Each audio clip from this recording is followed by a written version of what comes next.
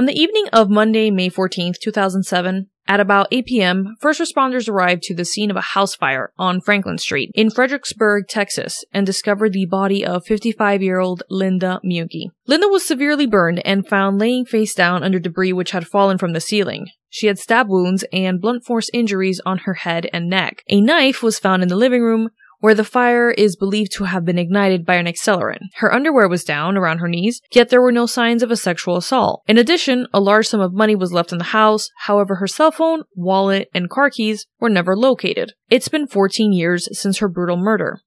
Is her killer still out there? Let's break down the details. Secrets of the Trees presents The Unsolved Murder of Linda Muegge. Linda Muegge lived in Fredericksburg, a city in central Texas, with a population on the smaller side, about 11,245. She was the owner of the Peasant Kitchen, a catering business which she ran out of her home in Fredericksburg. She also appeared to enjoy gardening and raising animals such as horses, goats, and sheep. According to an older newspaper article I found, Mondays were cooking days for Linda. She would apparently be alone all day on Monday while she prepared the meals for that week. Come Tuesday, her yard would be filled with the cars of customers ready to pick up their orders. A longtime friend of Linda, Sterling Greenlee, said that Linda had habits you could set your clock by. Apparently, it was common knowledge that Linda would be home alone all day cooking on Monday, working to fulfill orders. On that Monday evening of May 14, 2007, Linda returned home from a local yoga class at about 5:30 p.m. Almost 2 hours and some change later, her home was reported to be on fire. Due to her catering business, neighbors believed her home caught fire because of her gas stove. Linda's autopsy revealed she had actually been stabbed in the head and neck and had blunt force injuries on her neck and head as well. Investigators also learned that the fire at her residence had been deliberately set and ruled as arson, so I think that house fire was meant to destroy evidence. Investigators, friends, and family couldn't wrap their heads as to who would want to do this to Linda, who appeared to be well liked by her community.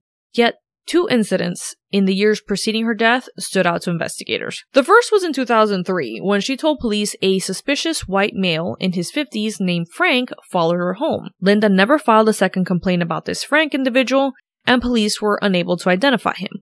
Then, in 2006, someone shot 2 of Linda's sheep with a .22 caliber rifle. These were bottle-fed sheep Linda had raised, and they were shot in the pen, which was not that far from the back of her house. Police were never able to figure out who killed her sheep.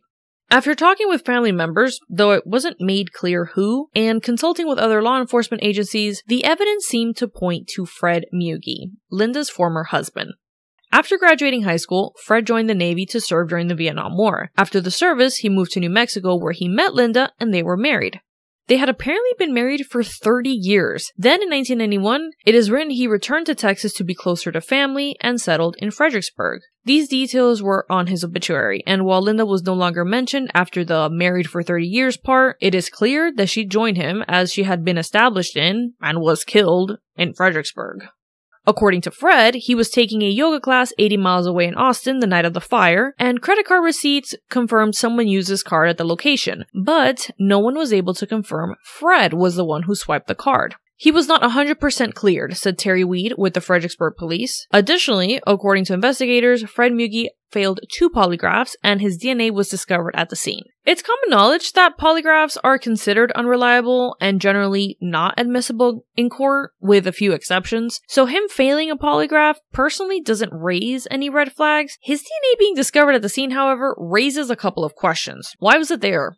They were divorced, but they were still friends? Where was the DNA located specifically?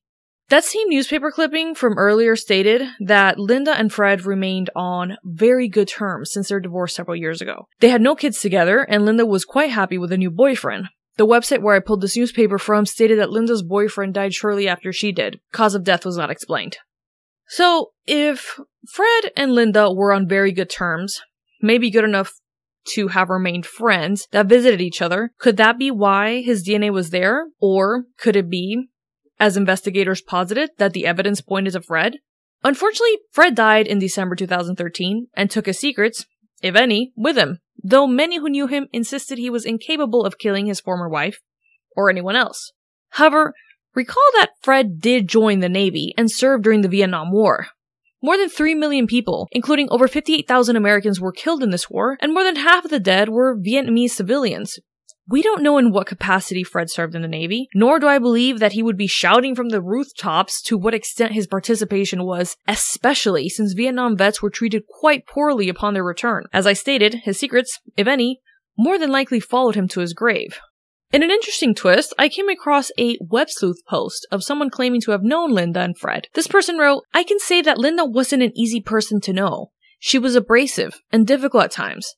I was surprised to read about her heart of gold. I'm sure she had one, but she could also be really unpleasant, even just socially. For what it's worth, I also knew her ex-husband Fred. I can't imagine Fred doing that, and yet, Linda could be infuriating, and Fred was his own kind of different." There was also some newspaper info early on investigation that Linda led a double life, frequenting bars and having a whole nother set of friends unconnected to her catering and church work. So clearly, there are some stones left unturned.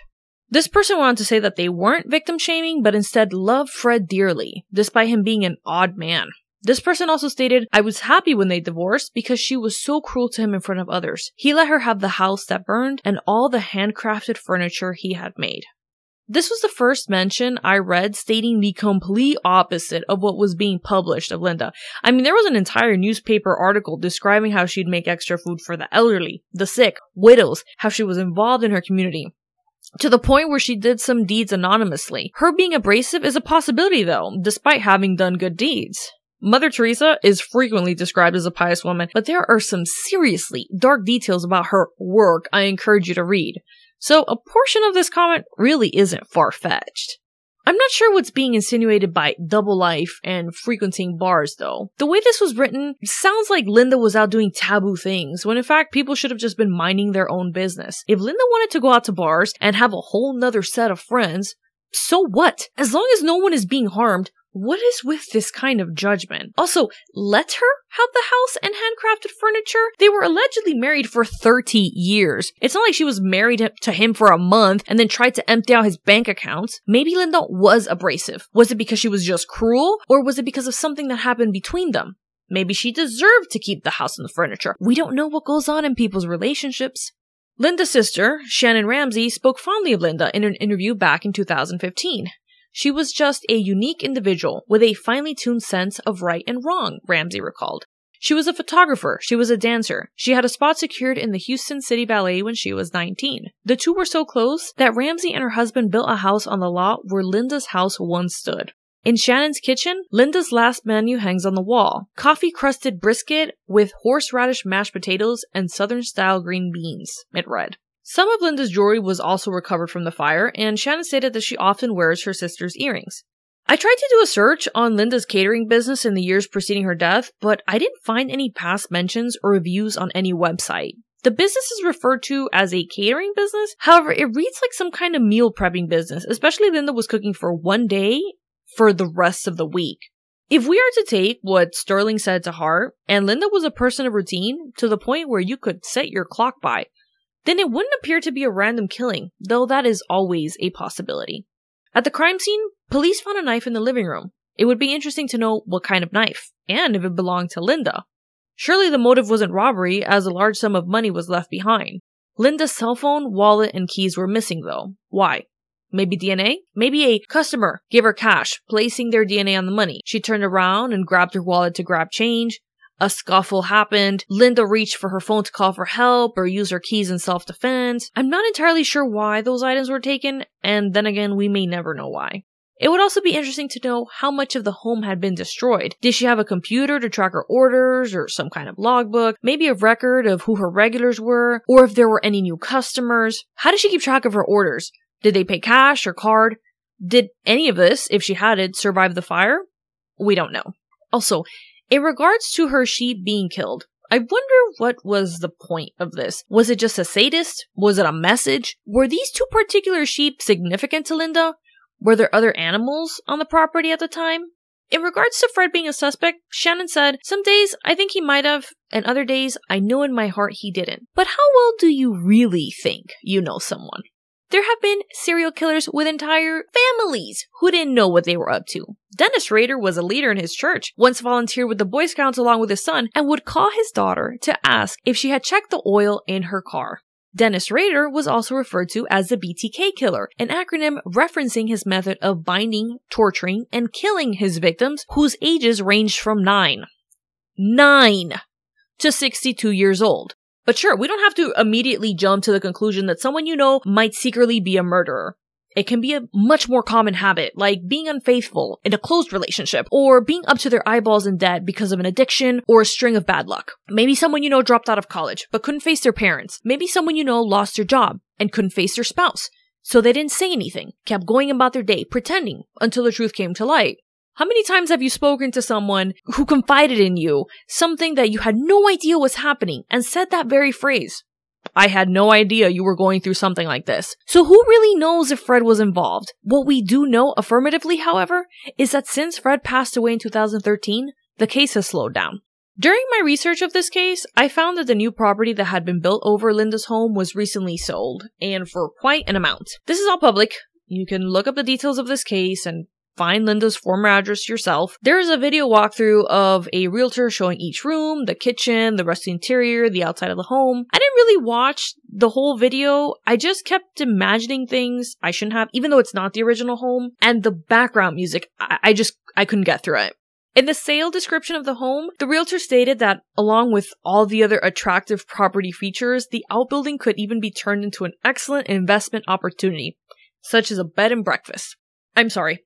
That's too much for me personally. I've clearly never been in a situation such as this. I don't think I could have moved into the lot like Shannon did and wear my sister's things. Everyone mourns differently, and I'm not sure how I would handle that kind of loss, especially one without closure. If Shannon found strength building on that lot and moving into that lot and then later sold it and moved on to better her life, then good for her. Good for her.